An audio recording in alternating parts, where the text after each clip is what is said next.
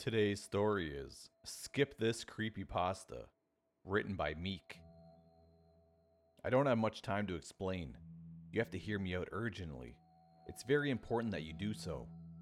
I have, for the past couple of weeks, heard of something being passed around on the internet. A simple message that you'll stumble upon when you least expect it.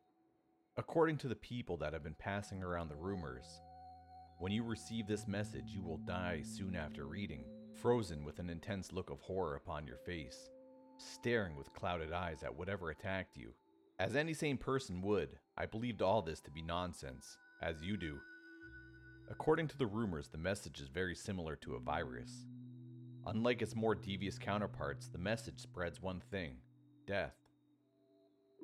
Apparently, it's quite structured and concise, seemingly innocent. Some have even guessed that the message has a consciousness. As odd as that sounds, that is an entity roaming about the internet looking for human prey. It can take many forms: a post on social forums, perhaps being read out in a video or a podcast. It may even be posing as an innocent story intended to entertain or scare readers. What's so brilliant about this message is the fact that you rarely realize when you've stumbled upon it. It lures you in like prey, tricking you by conveying a feeling of trust, creating this immediate partnership with the narrator that they are looking out for you. This is not the case. You may be a quarter of the way through the message already and not even realize it. And even when you finally do catch on what's happening, you won't leave. You can't leave, because there's some fundamental belief in humans that these things can't be real. That these demonic entities only exist in the imagination, in movies and horror films. Even those more switched on than the rest, those who catch on quickly will still remain regardless, despite the warning signs. The entity has adapted itself to the human world, you see. It has listened, watched, and taken in everything around it, regarding the behavior of its prey.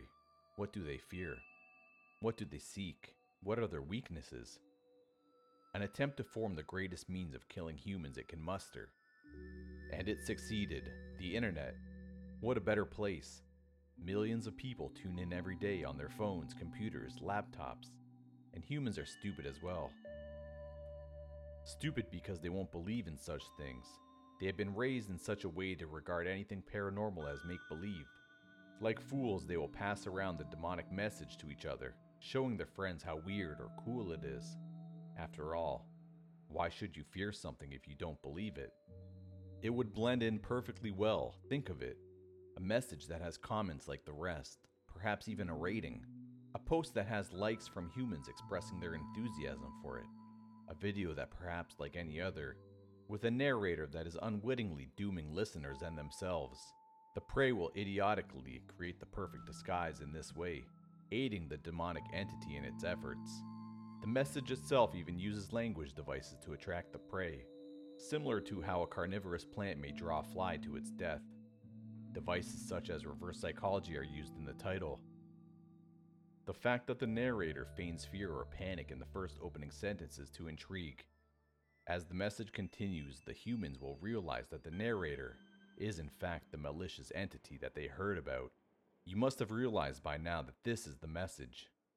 Will you leave this page? No, you won't. That's what's so fiendishly brilliant about it.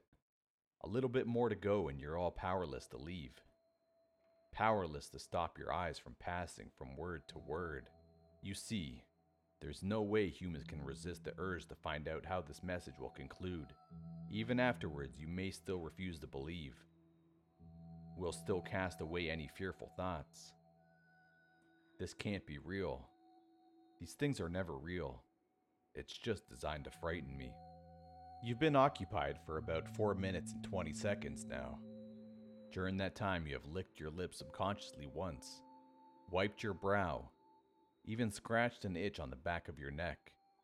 You didn't notice you had done all this, but I did. How? Because I left out one big gap in the story. What is it that kills you? The message itself?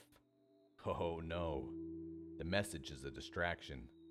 You don't notice things when you are so captivated by something. Your scratches and itches are one thing, but did you not see your door open briefly? Did you not hear that rustle as something slid into your room? It has already moved into position, just out of sight, and has been watching your movements for a while.